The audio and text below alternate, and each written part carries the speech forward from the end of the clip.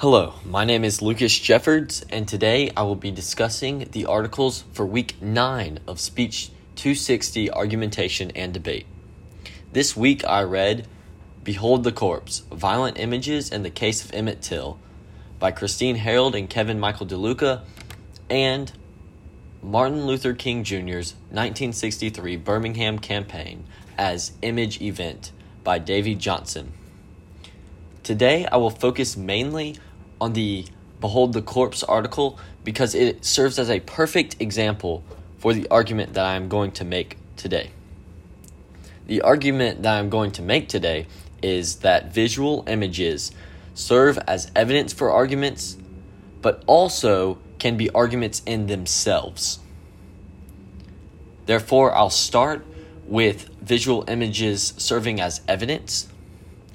Visual images can be evidence because they are proven reality, as described in the article, and they are fact. They are proven fact. Therefore, they can be used as data in a Toulmin model, or they can be used as evidence in any argument because they are proven reality. Pictures and images can also be used to back up claims. A claim can be made, and there can be a picture or image that gratifies the claim and allows for the claim to be seen as justified, and it does not allow for any more evidence to be needed because, as said before, it is proven fact or proven reality. In addition, visual images allow for a very emotional response that words or statistics may not create. For example, in the Emmett Till article, it is described how graphic Emmett Till's face is, and that serves as a very provocative image and allows for many people, African American and white American, to see the image and not be satisfied with what is seen.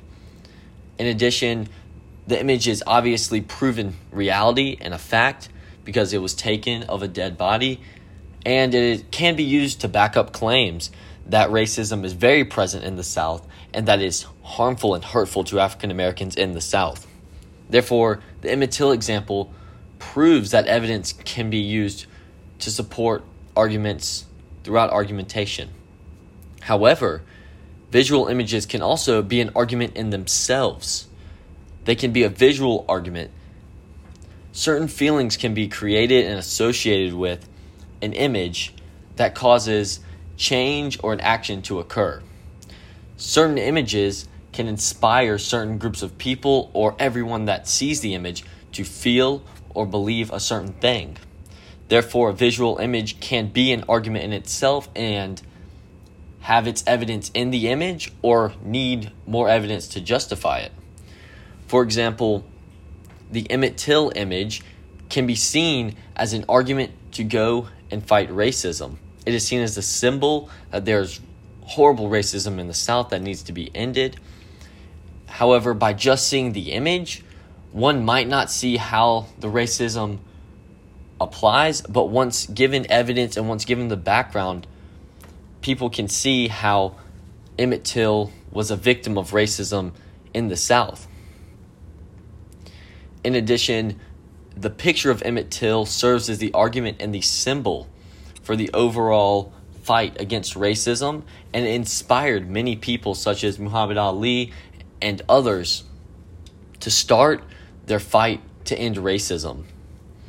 Therefore, finally, an image, a visual image, can serve as a symbol or a motivating factor for people to create change or to believe that an argument is true. Therefore, visual images can serve as evidence, but they can also serve as the tipping point to prove that an argument is true, as well as showing that an argument needs to be applied and changed in the world. Therefore, in conclusion, using Emmett Till and the picture of Emmett Till, I can conclude that visual images can serve as evidence for arguments.